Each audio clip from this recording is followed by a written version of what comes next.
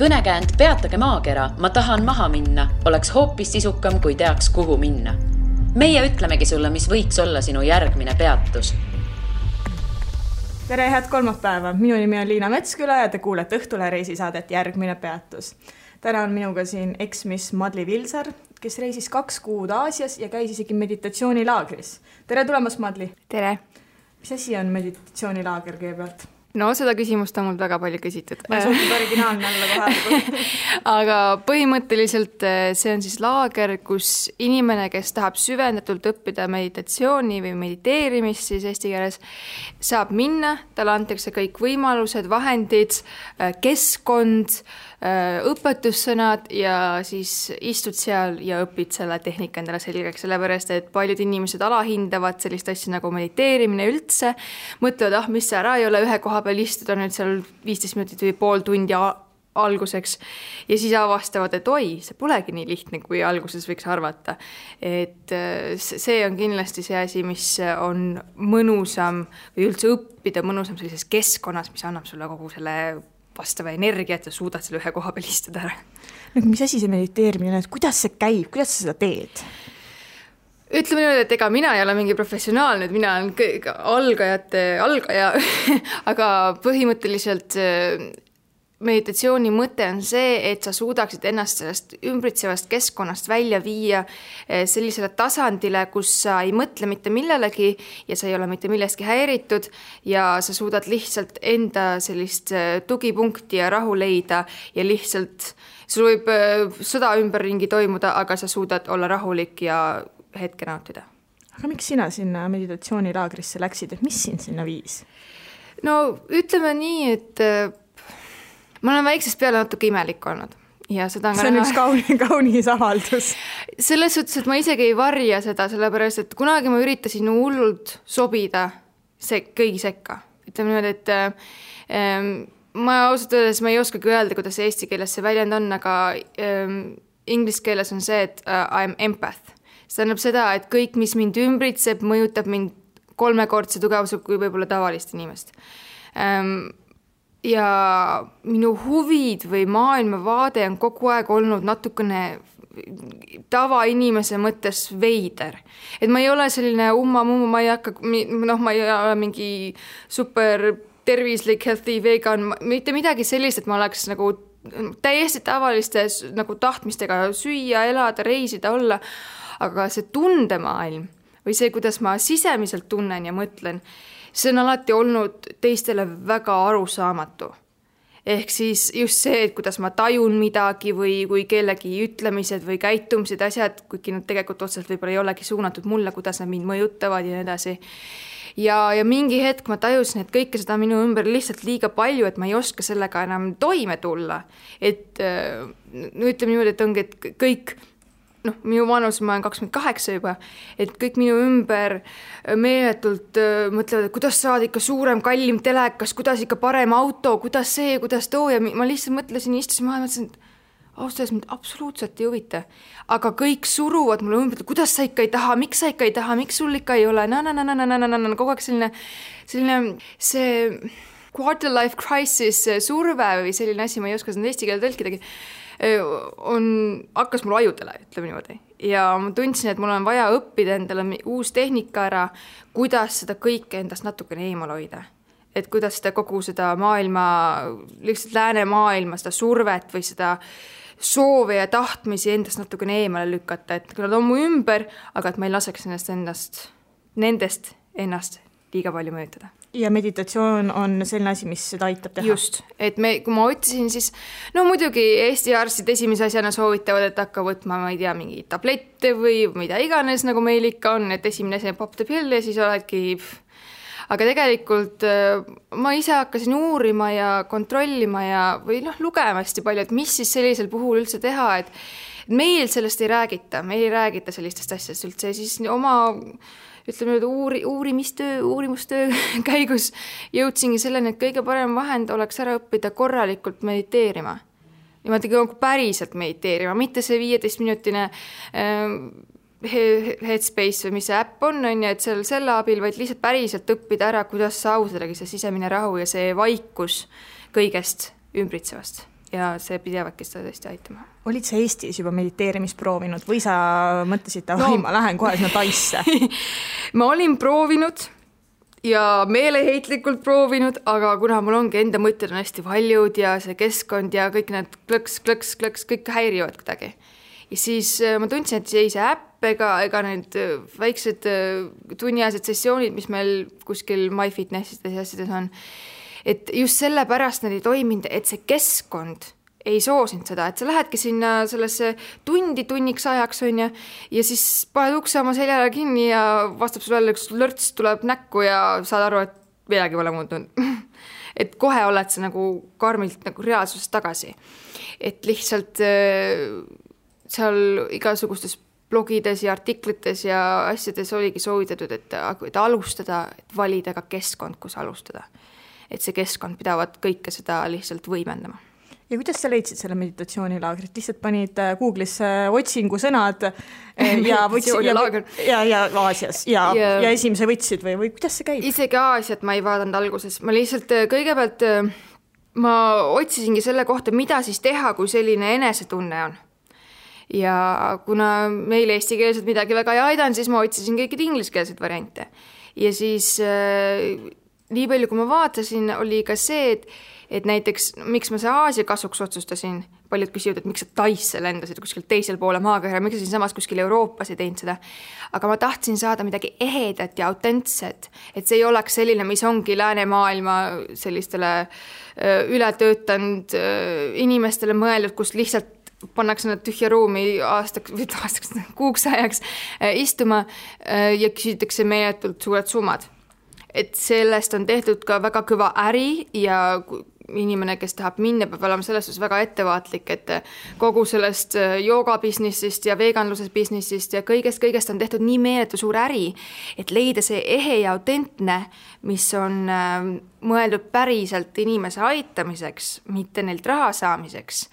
Selleks tuleb teha väga kõva nagu selline research. Uurimustöö, ja. Ja siis otsisin, ma arvan, ma vaatasin kuid ja üks kindel koht, seesama, kus ma käisin, see tuli välja peaaegu kõikides kohtades, mida ma niimoodi süvitsi rohkem lugesin. Kõikides nendes kohtades mainiti seda kindlat kohta, et see on olnud aastast 89 juba aktiivne, seega tal on väga, väga kõva ajalugu juba taga ja sealt inimesed käivad seal mitmeid kordi ja selle Swan Moki koha siis tekitas üks tolleaegne munk, kes kolis sinna sellesse regiooni pärast seda, kui ta tundis, et ta ei taha enam Bangkokis ja selles keskkonnas olla, sest mingi hetk 80. lõpus ka munkadel oli see identiteedikriis, et paljud mungad hakkasid munkadeks sellepärast, et see on sotsiaalselt prestiižne asi, mida teha. Ja siis tegelikult need inimesed ei olnudki enam nagu autentsed mungad, vaid nad lihtsalt kasutasid oma rüüd ja staatust ära, et igasugused muid hüvesi maailmas saada. Ja siis tal sai sellest üsna kõrini ja siis mingi hetk ta kolis sinna Lõuna-Taisse ja ta ostis siis maalapi, mis oli alguses täiesti jõuetu, siis ta ehitas selle sinna üles, et kogu see asi on kestnud väga pikalt, et ta seda kohta on üles ehitanud, ma arvan juba 30-40 aastat ja siis alles selle õppekeskuse ehitas sinna juurde ja siis 93 siis ta juba suri ära, et ta natukene jõudis ise seda näha. Kuidas sa selleks minekuks ette valmistusid, et kas selleks peab ka kuidagi ette valmistuma või lihtsalt lähed ja nüüd ma hakkangi mediteerima? Põhimõtteliselt nii palju peab, et seal, kui sa tahad sinna minna, siis sa pead järgima kõiki nende reegleid. Et sa ei saa tulla sinna, et ma olen riides nii ja ma söön nii, vaid seal on kindlad reeglid, kuidas süüakse, kuidas ollakse. Ja mina valmistusin kindlasti sellega, et ma võtsin kaasa teatud vahendid, mida võib seal kasutada ja jätsin koju asjad, mida ei tohi kasutada, mida võib-olla tavainimene võtaks reisile kaasa. Näiteks, mis sa jätsid koju? Selles suhtes, et ma võtsin palju vähem tehnikat kaasa, kui ma oleks tegelikult, sest ma nagunii ei tohtinud seda kasutada. Ma ei võtnud raamatuid kaasa, sellepärast, et seal oleks tohtinud lugeda nagunii.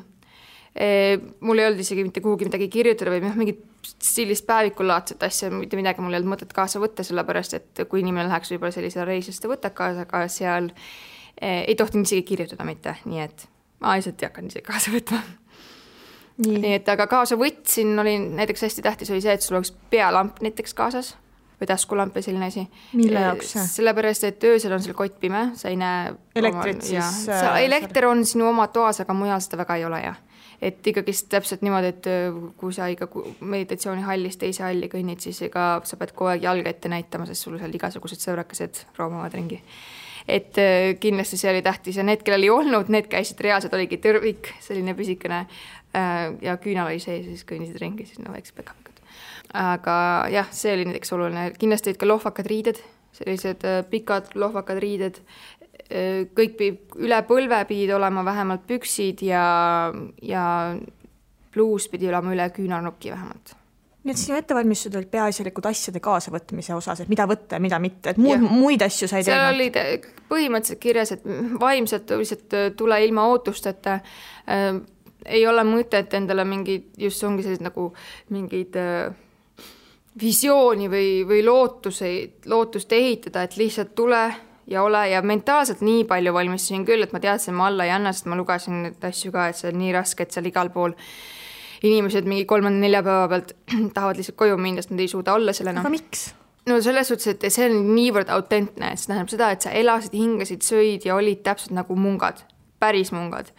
Ehk see tähendab seda, et sul oligi, kuidas ma ütlen, betoonist voodi, siis oligi betoonist tuppa sisse ehitatud voodi, selle peal oli õhukene bambusest matikane, see, millega meie rannas käime. Ja siis oli veel üks puust padjake ja see oligi. Kuule, kui mina Sri Lankal olin, siis ma sattusin ühte munga kloostrisse ja selle munga tööruumis olid igasugused makid, telekas, telefon, väga moodne oli. Ja sellepärast ongi, et ega väga paljudes kohtades ei olegi enam seda autentset. Okei, et see siis tegelikult ei ole autentne? Jah, selles suhtes, et neil on kontaktivahendid ja asjad, aga tavaliselt need, tänapäevas modernsed kontaktivahendid, aga see ei ole iga inimese eratoas. See võis sul selles, mida sa nägid ilmselt, oli see, et see on üleüldine keskuse ühenduse pidamisvahend. No stiilis meil oli ka seal telekat oli seal nii palju, et see oli selles suures konverentsisaalis, et näidata videot. Aga see ei olnud niimoodi, et keegi tuleb hakkab jalgpallitelekast vaatama. Et see kindla otstarbega, muidu oli tal kaardin ette tõmmatud või nagu mingid sidepidamisvahendid, asjad, et seal keegi niisama telefoniga ringi ei kõndinud. Selle kõigil on kindel otstarve ja seda kasutatakse siis, kui seda tegelikult vaja on. Et jah, et kellelgi toas omada sellised vahendid on ta päris autentses kohas. Mingi Facebookis scrollimis sellist asja tegelikult ei ole. Ja. Telefon tohtis kaasas olla või üldse mitte? Telefon, kõik asjad, telefon, arvuti, kaamerad, kõik asjad ma andsin ära. Siis ma andsin oma kotikes ära ja siis mulle anti pilet vastu ja siis 11 päeval sain oma pileti ja sain tagasi. Mis seal toimub päevad läbi, et mis te teete? 11 päeva sa ütlesid, jah? Mis te tegid 11 päeva? No põhimõtteliselt jah, et see süsteem on see, et sinna eelregistreerida ei saa, sa pead lihtsalt kohale tulema, siis esimene päev on 31, iga kuu lõpp, kas siis 30 või 31, vabandust, on registreerimispäev ja siis seal tol päeval siis annadki kõik oma asjad ära. Oota, saan ma õigesti aru, et sa ei saa netis enne mingit broneeringut teha, sa lihtsalt lähed, äkki sa ei saagi? Saab ikka. Ei, saab ikka. Ja seal ei ole vist sellist asja. Sel juhul sa ei saa, kui sa ei pääse sellest intervjuu voorust edasi. Et seal on intervjuu selleks, et hinnata sinu vaimset staadiumit või milleks sa sinna tulnud oled. Et seal rõhutatakse ka seda, et stiilis, ma ei tea, see ei ole koht, kus sa tuled oma narkosõltuvust ravima või suitsusõltuvust või mida iganes, et see ei ole nagu rehabilitatsioonikeskus, et paljud arvavad, et lähen sinna ja siis saan kõigeks priiks, on ju. Et nad hindavad kõigepealt inimese ära, et võib-olla kõik ei saagi läbi sellest. Et kui nad aru saavad, et inimese pole täpselt aru saanud, kuhu ta tuleb või miks ta tuleb. No mida sinult küsiti seal intervjuul näiteks? No mul küsiti näiteks seda, et mida ma ootan sellest, mis olid minu mõtted enne siia tulekut ja need edasi sellised asjad, et lihtsalt selgitada, et kas ma saan aru, et ma olen õigesse kohta tulnud ja mis mu nagu tagamõte sellele on ja niimoodi. Nii, ja kui intervjuu on tehtud, öeldakse, okei, võid siia jääda, mis siis edasi saab? Ja siis antakse sulle toanumber ja siis, kui sa too numbri kätte saanud, siis sa pead ennast nii-öelda nagu toimkonda kuhugi kirja panema. Et ma ei tea, meil vanasti nimetati seda ühiskondlikult kasulik töö, et sa pidid mingisse listi ennast kirja panema ja siis mina tegin näiteks pärast hommikusööki pesin selle saali, kus söödi, selle põranda näiteks puhtaks. Et kõigil olid mingid omad tööd. Ja siis see sai kirja, siis me viisime oma kodinad oma tuppa ja andsime oma asjad ära, mida ei tohtinud omada ja siis põhimõtteliselt hakkaski esimesed asjad juba kohe pihta.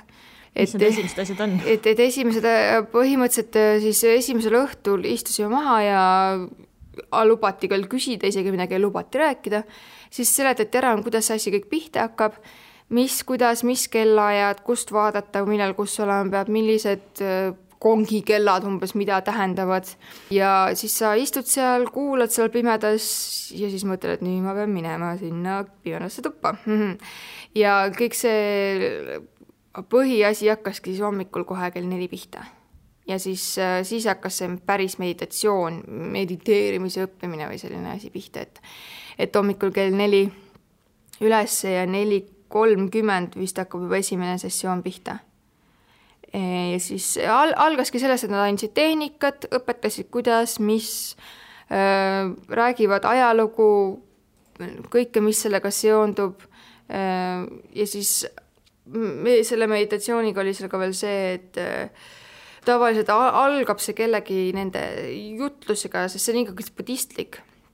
Aga see ei ole selline nagu mingi usujutlus, see on rohkem selline, kuidas lihtsalt lasta olla või olla parem inimene või see ei ole selline umbes, et keegi onu pilve peal ütleb sulle nüüd, et kuule, käitu nii ja ole nüüd nii, siis sa oled hea inimene, et see on hoopis teise, see ei olnud mitte selline ajupesu ega midagi, see oli hästi vabas vormis ja need kõige tähtsam, mida need toonitasid ka seal iga kord, kui nad alustasid seda, et ei peaks nende juttu võtma puhta kullane, vaid kuula, teadvusta, analüüsi ja võtta sellest endale seda, mis sa tunned, et sul vaja on. See kogu sellest jutust. Ja seal algabki alati sellega, siis tuleb selline poole tunni 40-minutiline meditatsioonisessioon otsa. Siis on jälle mingi paus, siis on teistmoodi, siis on kõndimeditatsioon või siis on jälle kuskil teise koha peal mediteerimine, natuke tehti ka joogat juurde, et keha natukene ringutada ja siis siis oli 2 korda päevas söömist, hommikul kell 8 ja lõunal kell 12. Ja pärast seda ei olnudki enam? Ei. Miks siis Ehk siis kui meil siin läänemaailmas kogu populaarsust fasting, see tähendab seda, et siis ka süüakse ainult mingi teatud perioodi ajal, siis aga meil tahaks tavaliselt niimoodi, et meil ikka hakatakse umbes, meie ühiskonnas on populaarne see, et süüakse umbes pärast, lõuna on esimene, mida süüakse, et hommik jätakse vahele ja süüakse umbes kella 6-ni. Aga seal on jälle niimoodi, et hommikul kell 8 kuni 12-ni siis jäetakse kogu õhtu välja. Ehk siis me kutsun tagurpidi fastinguks. No kuidas see on, kas kõht ei lähe tühjaks või on see selline asi, mis käib meditatsiooni juurde? See käib meditatsiooni juurde, sest tegelikult mungad söövad ainult 1 kord päevas ja meie isegi sööme 2 korda päevas. Ja siis see käib selle juurde, et ka keha puhastada. Sellepärast, et mis igapäevaselt enamik inimesi söövad igasugust jama endale sisse ja esiteks see kindlasti ka väsitab keha ja see oli selle eesmärgiga, et keha lihtsalt puhkaks, oleks ka seedetoimkond ja kõik asjad oleksid vastavas keskkonnas. Et tegelikult seda toitu vähe ei olnud, sest kogused olid normaalselt, see oli väga õiges vahekorras kokku pandud toit, mis me saime. Seega tegelikult sellist näljatunnet tekkis, ma ei tea, kas võib-olla 1 korra ja siis mul oli see väike proteiinibatoon kaasas igaks juhuks, aga tegelikult ma midagi kõrvalist isegi ei pidanud tarbima. Kas tohtis vähemalt proteiinibatoon olla kaasas? Selles suhtes, et ametlikult kindlasti ei tohtinud, aga see oli ka juba paljudes blogides asjades, mis ma enne lugesin, oli kirjas, et võtke endale midagi sellist kaasa, et keha lihtsalt ei ole harjunud nii vähe suhkurt tarbima. ja kõike seda, et siis, ja siis lihtsalt kui väike defitsiit tekib kuskilt ja enam ei jõua, siis natuke ikka võib, et keegi ei anna sulle piitsaga pärast, et issand jumal, sõid proteiinibutoonit. Et sellest ei olnud mingit probleemi. Ja keegi otseselt sinu tuba mingi inspekteerima ei tulnud nagu pioneerilaagrites, et keegi midagi ära võtma ei tulnud, et see oli rohkem selline sinu ka enda südametunnistuse asi, mida sa teed selle või mida sa ei tee. Mis need keelud ja käsud ikkagi seal olid? Et mis teile algul loeti ette, et sa ei tohi seda teha, sa ei tohi seda teha, aga sa näiteks pead tegema? Põhimõtteliselt kindlasti, mida ei tohtinud rääkida, see oli number 1 asi. Sa ei rääkinud 11 päeva üldse või? Jah, no selles suhtes nii palju, et kui mul oli vaja näiteks midagi juhendajalt küsida või midagi, ma isegi ei mäleta, kas ma rääkisin nendega midagi. Põhimõtteliselt ja see oli omavahel selline jutu ajamine, seda ei olnud ja see oli minu arust ka kõige kergem ja kõige mõnusam. Sa ei pidanud kellelegi midagi rääkima ja tõestama ja olema, sellist olid oma ette. Sest oma mõtted on üsna valjud sel hetkel, kui sa avastad, et sa pead olema täielikus vaikuses. Et see isegi ei häiri, et sa ei räägi kellegi. Kindlasti ei tohtinud ja mingid alastust selles suhtes olla, et ikkagi Muuga kloostris kogu aeg kaetud, isegi pesemas käies peab olema kaetud. Kuidas see käib? Põhimõtteliselt, kui nagu meie paneme siis ka sauna läheme ja paneme endale rätiku ümber. Tavaliselt naised, kui näiteks on segasaun, samamoodi panevad endale rätiku ümber ja täpselt samamoodi panid sa endale siis seal konkreetselt koha pealt antud üks selline lina, mis sa endale siis ümber panid ja iga kord, kui sa pesemas käisid, pidi see lina sul ümber olema ja siis, kui sa natuke tahtsid kuskile mujale vett saada, siis sa pidid seda nagu liigutada enda vastust ära ja sinna vahel jälle vett kallama ja siis nii see asi käiski, et selles suhtes see oli põnev, aga tehtud sai. Keegi ei haisend. Kas oli veel mingisugused selliseid asju, mida ütlesid, et sa peaksid seda meeles pidama? Jaa, no neid oli palju. Neid asju oli väga palju, et mul ongi see probleem, et mul hakkan vaikselt juba, mulle muutus need asjad nii tavaliseks või nii normaalseks, et ma ei oskagi nüüd iga kord, kui ma hakkan mõtlema nendele asjadele, siis ma olen mingi, issand appi, pärast tuleb jälle midagi meelde. Aga tegelikult kindlasti ei tohtinud kuskil öösel uitama minna või üldse nendest sa mõtled kompleksist välja või lihtsalt kompleksis? Kompleksist välja ja kompleksis ka. Et põhimõtteliselt nagu ööklubisse ei tohi minna. Vaevalt seal metsloomade keskel sul väga lõbus oleks olnud, aga ja siis seal ei tohtinud tegelikult isegi ka niisama ringi uidata siis, kui ei olnud selleks aeg. Et lihtsalt distsipliin oli seal päris ikka soovitud. Näiteks üks tüdruk, ma tean, kes läks ära, oli selline, kes ei suutnud tantsimist lõpetada. Ta tundus, et ta on selline kunstiinimene, talle meeldib hästi palju joonistada alla, siis ta kogu aeg joonistas sinna liiva sisse, kus me istusime. Ja siis ta lihtsalt ei suutnud kõndida ja rahulikult olla ja ta läkski ära sellepärast, et tema jaoks oli see vastuvõetamatu, et seal ei või tantsida ega olla midagi. Kas ta ise läks või öeldi, et kuule, pead minema? Aga ma ei tea, sest ma ei tohtinud kellegagi rääkida. Okay. Seega, sellega ongi see asi, et ega ma täpselt ei tea, miks keegi ära läks. Kahe tüdruku minekut ma nagu nägin ja üks kadus lihtsalt kuidagi niimoodi ära, et keegi ei teagi, kuhu ta ära kadus. Üks hetk oli ta läinud, ta oli minu toimkonnas, ta oli jaoks pidanud minu paariline olema sellel põranda pesemidel ja ta ei ilmudki välja. Ta tuli, registreeris ja mingi hetk oli ta kadunud ja keegi ei teadnud, kus ta kadunud on. Juba esimesel päeval? Juba esimesel päeval, ei tea, kuhu ta kadus.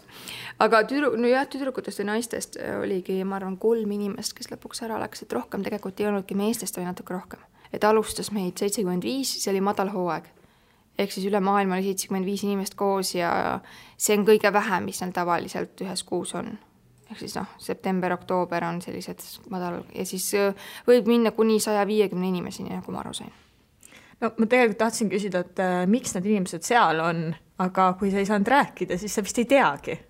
Nii palju ma tean, et esimesel päeval me ikka saime küsida, kes kus pärit on ja nii edasi ja viimasel päeval ka natuke rääkida, aga see ja inimeste sellist elulugu sai teada viimase päeva õhtul, kus oli selline õhtu, kus kõik rääkisid, mis nad siis lõpuks ära tundsid ja mis neil seal oli ja siis ma istusin seal, kõigil on nii meeletud mingid traumad ja asjad. No näiteks, mis seal siis oli? Näiteks üks tüdruk oli Süüria sõjapõgenik. Ta oli igatahes tema lugu oli selline, et talle anti pool tundi aega, et oma elu kokku pakkida, minema minna ja 2 tunni pärast tema linna ja tema kodu enam ei olnud. Ja nad said ta elas seal põgenikelaagris mingi vahe ja siis nüüd ta elab Dubais. Et selles suhtes ta oli nagu selles suhtes heal järjel inimene oma nagu kodus, et ta ei ole nagu mugavuspagulane, vaid ta on päriselt inimene, kelle kodu lihtsalt õhku lasti. Et näiteks selliste probleemidega inimeste ja tal oli lihtsalt tahtis ka leida seda rahu rohkem hinges, et kuidas selle asjaga hakkama saada, et igatpidi ka, ilmselt on tal ka silt otsa ees, vaata, et ei saa igal pool kõndida, inimesed ikka suhtuvad teatud pidi nendesse ja siis, et kuidas selle kõigega hakkama saada, et lihtsalt seda kõike endast eemal hoida ja seda kõike nagu selja taha panna, näiteks. Ja seal oli palju üle kogu maailma erinevate lugudega. Et oli ka neid, kes tulid huvi pärast lihtsalt, kas ameeriklasi hästi palju seal regioonis niisama õpetamas inglise keelt ja mõtlesid, et midagi huvitavat teha ja niimoodi, et ei olnud kõigil mingid rasked lood, vaid oli ka lihtsalt põnevusest. Ja oli ka neid, kes on meditatsiooniõpetajad, joogaõpetajad ja nii edasi, et tulid ka ennast lihtsalt juurde harima. Kuidas see olmepool seal oli? Et mis, sa mainisid, et sellised väga primitiivsed voodid olid, aga mis seal veel oli? Näiteks toad, millised olid? Toad olidki pesemisvõimalused samuti. Põhimõtteliselt ma arvan, et meie Tartu vangla on ka ilusam. Pole käinud, aga ma arvan. Pilli pealt olen näinud, et seal ei olnud mitte mingid, kuidas ma ütlen siis, mingid lääne maailma hüvesid. Seal oligi, kõik oli nii lihtne, nagu vähegi olla sai ja siis ka näiteks kõik need saalid ja asjad, need olid küll tugevad, toredad ehitused, aga kõik oli lihtsalt kas betoon või puit. Söömine oli lihtsalt ka hästi lihtsatest, sellised tavalised hõbedased kausikesed, lusikas, see on kõik, ainult lusikaga sõidki. Ja toit oli ka selline hästi lihtne, see oli ka annetustega saadud toit, on ju. Kes annetas? Ringkonna kõik kohad, ega ma täpselt ei tea keskus, aga selles suhtes ikkagist osad asjad tehti seal koha peal. Põhitoit, aga näiteks kui mingi magustoit oli mõni päev, see tuli kuskilt annetusena, sest munkade toit tavaliselt on kõik annetatud, et nad ise tegelikult ei kokka ega tee midagi. Ja siis, aga toit oli okei selles mõttes? Toit oli super, ausalt, see oli nagu ülihea, see oli, ma arvan, ma ei saanudki kuskil paremat karrit näiteks Tais, kuskil restoranis ei saanudki kui seal näiteks. Kõik oli taimetoit, aga ja näiteks kõhul oli see väga tore ja kõigil oli väga hea olla, kellegi halb ja tavaliselt on alati see, et kõik lähevad lõunariikidesse ja siis on mingid toidumürgitused ja muud jamad. Seal ei olnud kellegi mitte mingit probleemi, et kõigil oli kõik just palju parem olla. Mungad liha ei söö või mis? Põhimõtteliselt munkadel on selline reegel, et nemad ei söö, nad ei ole taimetoitlased 100%. Munkadel on see asi, et budismi usus ei tohi tappa ühtegi elavat looma või elavat hinge. Kas on siis, isegi sääske ei tohtinud me seal tappa, et kui keegi nägi, et me sääske tapsime, siis oli juba niimoodi. Aga kui neile nagu annetatakse mingil moel see, näiteks muud asja ei ole, kui nad lähevad kuskilt seda hommikul, seda toiduringile nii-öelda hommikusööks, ja see on see annetus, mis neile antakse, siis nad ei sülita selle peale. Et see on nagu munkade põhimõte. Tähendab, kas nad lähevad igal hommikul koputavad samadele ustele? Vist, jah. Et ma täpselt põhimõtteliselt hommikust Martisoni kevad, aga nendes, kus kohas need mungad on ja munga kloostrite läheduses, ilmselt see vist on tavaline protsess. Ma ei tea täpselt, kelle ukse taga või kus nad käivad või kes neile seda süüa teeb, sest me täpselt sai näinud, ma nägin ka seda, et selle päris munga kloostri omad käisid osad meie juures seal. Ma ei tea, kus nad seda kõike toovad täpselt, sest me olime nagu ühes kohas kinni ja ma rohkem nagu kõikide juurde nii täpselt detailidesse ei suutnud süveneda või ei saanud infot, aga et põhimõtteliselt jah, et seal tehtigi selleks, et kõik, mis annetatakse, seda võetakse vastu ja siis nagu ütleme, et annetuste peale ei sülitata, et kui on seal mingi väike liha kuskil sees või asi, siis põhimõtteliselt keegi sihilikult neile mingi lihakantsakat viima ei hakka, aga kui näiteks on mingis soustis või asjas sees natukene liha ja see on neile üle ja seda neile on anda, siis nad võtavad selle vastu. Mitmekesi te muidu toas olite? Üksi. Üksi? Täiesti üksi, jah. Üksikong. Okei, aga kas seal oli siis võimalik valida, kas on 1 tuba, 10 tuba ja nii edasi? Minu eeldus oli, et seal on hästi suured see ühisruumid, kus kõik pannakse kokku magama. Vastupidi, seal oligi just see, et sul oleks hästi palju aega oma ette olla. Sa nagu nii oled... Kuule, see on ju täitsa mugav, jah? Või? Too selle suhtes, et rohkem mul olid toas gekod ja igasugused muud elukad, et ma Prussakad? Ei, mustus selliseid asju, kes niisama elatuvad sellest, neid ei olnud lihtsalt ei no selles mõttes prussakas, et nad ju võivad lihtsalt ups kogemata sattuda sisse lõunamaal. Aga seal mitte pikad 3 sentimeetrised mõnusad. Et neid ma ei näinud. Midagi sellist, kes oleks ehmatanud rohkem kui 1 korra ei olnud. Igasugused, konnakesed olid ukse taga ja igasugused need 100-jalgsed, kes roomavad ringi ja gekod olid püsielanikud ja nad on päris armsad, vist. Kaugelt loomaaias, jah. Aga ega neil midagi häda ei ole, nad ei hammusta siin, nad lihtsalt on ja tegelikult on isegi parem, kui nad sul seal toas on, sellepärast, et kui seal mingid asju sul lendaks, nad söövad need ära. Ehk siis sinu igasugused sääsed ja asjad, mis sul toas seal ringi müttavad, et nemad tegelevad nendega, et siis ongi just hea, kui sul on sellised sõurakesed seal. Et see oli tore isegi. Mingid hetked ikka ehmatasid, aga siis esimese päeva sain oma ristsed kätte, kui ma esimest korda tuppa astusin, et mitte kunagi ei tohi pimedasse tuppa astuda. Lihtsalt. Seda ei tohi mitte kunagi teha. Kõigepealt teed ukse lahti, otsid lüliti, sest toas oli valgus. Otsid lüliti ja siis sellest paned ja siis, kuna see valgus ei ole nii tugev, siis veel vaatad kõik üle selle oma taskulambiga. Mis sa seal peaksid leidma? Seal võib igasuguseid põnevaid sõbrakesi olla. Näiteks? Esimese öö saingi sama risse kätte, sest ma juhuslikult lihtsalt mõtlesin, et tead, teen ukse lahti, hullud väsinud, astun sisse ja äkki käib mingi krõks. Mis nüüd juhtus? Ja siis ma sain aru, et ma olin mingi 8 jalal otsa astunud, aga see on selline, kes ka hammustab. Ehk kui ma oleksin talle teisele poole saba peale astunud, siis ta oleks mulle jalga hammustanud, aga kuna ma astusin talle pea peale, siis ta ei hammustanud mida õnneks. Aga muidugi seda teha ei tohi, siis mul oli tulnud süüa viinad pärast, aga sel hetkel, kui ma olin selle ära teinud, ta välja sealt saanud, siis ma värisin seal ja mingi hetk vaatan, 2 suurt helkivat silma vaatab mulle teisest seinast vastu, siis ma ei mingi glõnks. Mis nüüd saab? See oli nii suur ämblik, et selline, kui võtta nüüd selline täiesti tavaline kohvitops, siis see kohvitopsi põhjasuurune ämblik, aga see oli ta keha ja siis tulevad jalad. Suur teine. Väga suur ja tal olid nii suured silmad ka ja siis ma ei teadnudki kohe, mida peale hakata, sellepärast, et nii tappa midagi ei tohi. See pead lihtsalt ma ei julgeks nii suurt tappa. See peaks kuidagi sõbralikult välja ajama ja siis nii palju ma natukene sosistades selle kõrvaltoa tüdrukuga rääkisin, et ta oli selline julge, et ta on Indias elanud pikalt ja niimoodi, et ta oli selline harjunud sellise keskkonnaga.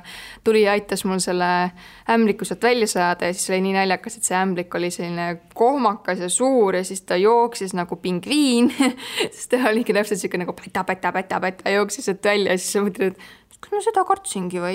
Et ta oli nii nunnu siis, kui ta minema läks. Mürgine ei juhtumisi ei teagi, no me ei tea, et selles ongi asi, et kõikide nende eest tuleb nagu ennast hoida, et sa kunagi ei tunne ja ei tea neid, selles suhtes, et ma ei oska seda pärast kirjeldada ja küsida ka ja pilti teha ka ei saa, on ju. Kuidas nad üldse tuppa saavad? Kas seal on aknad lahti või? Seal toas põhimõtteliselt ei ole aknaid. Moskiitovõrku ka ei ole? Seda on. Aga aknad on, selles osas ongi niimoodi, et seal üleval, kus on tuba selline, ma arvan, et siuke 2 meetrit korda 3 meetrit äkki või natuke eksida umbes mingi sellises vahekorras. Ja siis see ülemine äär kõik on natukene nagu lahtine, selline ruudustik on üleval äärel, sealt nad tulevadki ilmselt või siis ukse alt kuskilt pigistavad ennast läbi. Ja siis endale sa sinna voodisse ehitad sellise nagu koopa, et sul antakse see võrk. Et nad ei tuleks ainult voodisse, eks? Just, ja siis võrgu paned oma sinna seal on veel üks kõva papist asi anti, selle papi alla niimoodi, et kui sa seal peal oled, siis kuskil nad sisse nagu ei tule sulle voodisse. ja siis see ongi sinu see koobas, sinu siuke safe place ja siis seal on kõige parem olla, siis ma mõnikord lihtsalt, kui ma jälle kuskil kellegi peale ehmataksin, siis ma jooksin oma koopasse, istusin seal rahulikult, seal vähemalt ma teadsin, et sinna keegi sisse ei rooma. Sa tea, võib-olla kuskil on mingi pisik augukene, mina mäletan küll, kui ma Mehhikos magasin selle moskiitovõrgu all, vaatasin, oi, prussakas on seespool, aga mitte väga suur õnneks. Ja selles suhtes seda, seal oli see oli see hästi pisikese võrguga need. No ma mõtlen just see, et kui kuskil võib katki olla, vaata. Seda oli ka niimoodi, kus just see oli isegi selles reglementeeritud, et selles kirjakeses alguses sees, et kui te leiate mingi augu või asja, tooge tagasi. Et need olid kõik hästi korralikud ja terved, et selles suhtes seda probleemi õnneks ei olnud. No sa muidugi ütlesid algul, et kõigepealt tuleb tuli põlema panna, aga kui ma mõtlen selle ämbliku situatsiooni peale, isegi kui sa oleks selle tule pannud enne põlema, mis oleks muutnud, see ämblik oleks ju ikka seal olnud? Ämblik jah, ma ei oleks võib-olla sellele teisele roomavale elukale otsa astunud.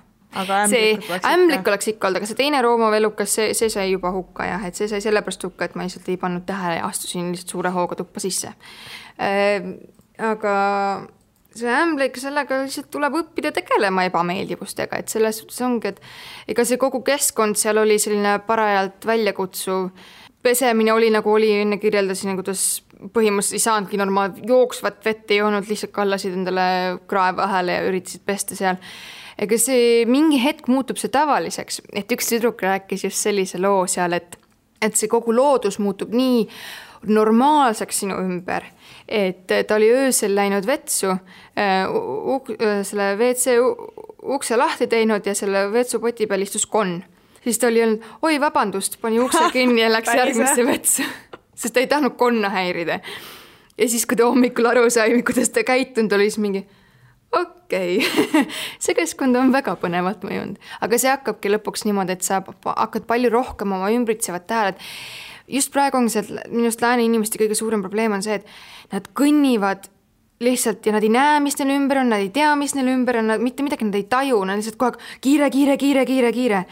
Ja siis tihti on need, kes mul on see, et kui ma tulen, saan kellelgi kokku, siis ma räägin jälle, saad aru, tee peal juhtus siuke asja, saad aru, ma nägin nii ägedat lindu või asja, siis kõik mingi, mis mõttes sa nägid mingit lindu tee peal, mis asja, millest sa räägid, vaata, et inimesed, nad on nii võõrdunud kas või loodusest või enda, kas või linnas ümbritsevast loodusest, et noh, siis see oli isegi minu jaoks, mõtlengi, et ma olen üsna niisugune maakas ja looduslaps on ja muidugi oli alguses väga raske seal, aga lõpuks see muutus juba selliseks, et noh, oligi oma mõttes, rääkisin seal Kekoga juttu ja nagu selliseks muutus, et sellega harjub ära ja isegi nende suurte ämblikega harjub ära. Et ainukesed asjad, millega ei harju ära, on see mõte, et keegi võib sind ikkagi sammustada. Sellepärast, et võimalus on, et seal on mõni uss, võimalus on, et seal on mõni üks putukas, ma ei tea, mis ta nimi eesti keeles on, ma isegi suutnud välja guugeldada, mis ta eesti keeles on. Seal lihtsalt oligi 100-jalgne, aga tal on mingi spetsiifiline nimi, et meil Eestis niisugust asja ei ole. Ja sest me ei ole ju harjunud, et meil keegi siilikult ammustab meid siin ja sa võid lihtsalt ära minestada. Aga seal on jah, ikka juhtumeid on olnud, et paljud küsivad mul, et kas siis on nagu inimestel olnud midagi, et kas on ära surnud või noh, kas on tulnud näiteks see skorpion või midagi, et kas on traagilisi juhtumeid olnud. Kas skorpionid on seal lihtsalt mürgised või surmavad seal? Ei tea, ta lihtsalt ütles, et olge valmsad. Ma arvan, nad ei tahtnud meid väga ka hirmutada rohkem. Muidugi seal poisid või noh, mehed, nemad nägid seda suurt draakonit, see pisikene, kes näeb välja nagu sisalik, aga hästi suur ja kõnnib maa peal. Ma ei mäleta, mis ta nimi on nüüd. No draakon. Teda kutsutakse mingiks draakoniks. Tal on mingi draakon, aga ma enam ei mäleta, mul just jooksis praegu ühe kokku. Aga selline suur elukas näiteks sattus ka sinna, kuigi neil on tegelikult tehtud need suurte loomade võred on metsasest nagu jooksevad läbi, et ei oleks ohtu näiteks ka mingitele suurtematele loomadele, et selle tõkked on tegelikult tehtud. Aga ikka vahest keegi ujub kuskilt üle või midagi ja et selles neid asju ikka on. Aga seal näiteks ühel grupil, kes lõpetas augustis, neil oli juhus, kus mehed, seal oli mehed, üks mees nii paaniliselt kartis madusid. Ta kartis nii paaniliselt madusid, et ta ütles, et tal oli väga raske olla seal. Ja siis ühel hommikusel meditatsioonisessioonil miski hammustas teda. ja siis ta karjus üle kogu seltskonna, et vaikuse keskel, eks? Ja vaikuse keskel, et madu hammustas, okei. Kõik mehed jooksid 3 lehte laiali, on ja seal kõik on suures ahastuses ja siis ta minestab ära, see mees, minestab ära. Viiakse haiglasse, aga ussi pole kuskil. Mis siis saab, on et tahaks ikka ussi kinni püüda, et ei saa nii vaata. Ja siis vahepeal tulevad 7 meest kokku, läks minema sellepärast, et üks karjus, et uss on. Nagu täitsa üldse minema? Jah, läksid minema, et nemad ei suuda olla, et siin saab surma ja siin on ikka nii hirmus ja kõik jubedad asjad, mis nad selle endale kokku mõtlesid ja üks ameeriklane muidugi tuli, et kas te ikka saate aru, et kui selline asi oleks Ameerikas juhtunud, siis teil oleks ammu kohtusse kaevatud. Ja siis see juhendaja oli mingi kellede kohtusse kaevat ussi või? Palju õnne, et tulite looduse keskel, et minge kaevake, tehke. Ise teadsite, kust te tulite, on. Ja siis läheb paar päeva mööda ja see tüüp tuleb siis tagasi ja põhimõtteliselt, kui on madu hammustanud, siis need haavad on hästi pikalt nähtavad. Ja põhimõtteliselt nagu polnud midagi enam. Ega ta oli mingi putukas, eks? Ja siis oligi see mürgine putukas, kes lihtsalt, sa pead muidugi haiglasse minema, aga sa ära ei sure, aga see mees oli nii veendunud, et see oli madu, et ta karjus kõigile madu. Ja kõik nagu 7 inimest kartsid seda ja võtsidki endale pähe, et seal on nüüd surmav madu ja nüüd on elu läbi ja ruttusid ära põgenema ja hakkavad kohtusse kaevama ja muud jutud. Et siis sealt tuligi see, et inimesed kardavad, mida nad ei näe. Ja tegelikult polnud seal midagi nagu selles suhtes hirmsat, sa ise mõtlesid selle hirmu endale palju suuremaks. Et tegelikult oligi pisikene putukas, käid see korra selle haiglas ära, saad võib-olla mingi kreemikese peale ja ongi korras meil ka, ma ei tea, mõni asi seal looduses võib-olla natukene teeb mingi paistetuse või asja, et tegelikult seal midagi traagilist ei juhtu, natuke on imelik, natuke võib-olla valutab kuskilt, aga kuna ta oli ise nii veendunud ja ise enda hirmu nii suureks mõelnud, siis tänu sellele suutis ta oma hirmu 7 teisele levitada ja siis inimesed läksid minema. Et iroonia ongi selles, et kes karjub kõige valjemini, sellel on õigus, on. Et kõik olidki lõpuks veendunud, et tal on siis õigus, et ongi madu seal, on. Tegelikult ei olnud ühtegi madu.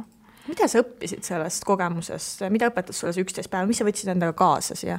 Näiteks see, mis ma just ütlesin, et see hirmude võimendamine, et see paljud inimesed lihtsalt võimendavad nii hullust oma hirmud, et nad hakkavad seda kõigile teistele peale suruma.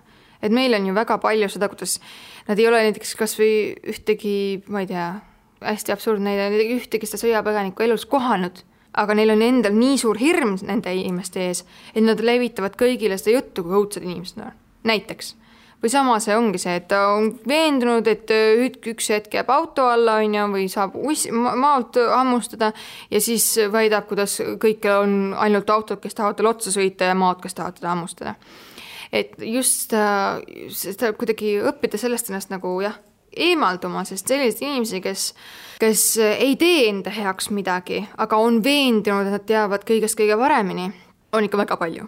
Ja just see, et olla vähem mõjutatud kõikide soovidest, tahtmistest, ütlemistest, samamoodi arvamustest, veendumustest, et rohkem uskuda võib-olla ise endasse, et seal oli, minu arust need õpetussõnad olid seal hullult head, et selline iseendasse uskumise või selline iseenda jõu leidmise, selline oli minu jaoks nagu see, mind leidsin mina nagu kõige rohkem sealt, et võib-olla natukene seda keskendumisega oli mul ikkagist raskus, et ma ei saa öelda, et ma nüüd olen mingi super mediteerija ja suudan istuda ühe koha peal tund aega ja mitte millelegi mõelda, oleks see vaid nii.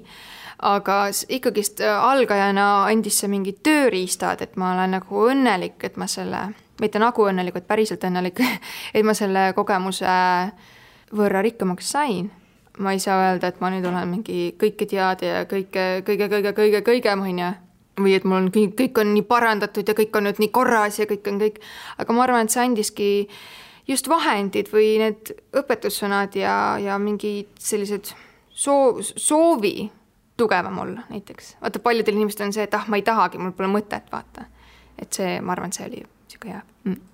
Aitäh, Madli, et tulid saatesse. Aitäh kutsumast. Järgmine peatus on eetris juba tuleval kolmapäeval. Kuula meid igal kolmapäeval Õhtulehest, SoundCloudist või iTunesist ja ära unusta meie podcasti tellida.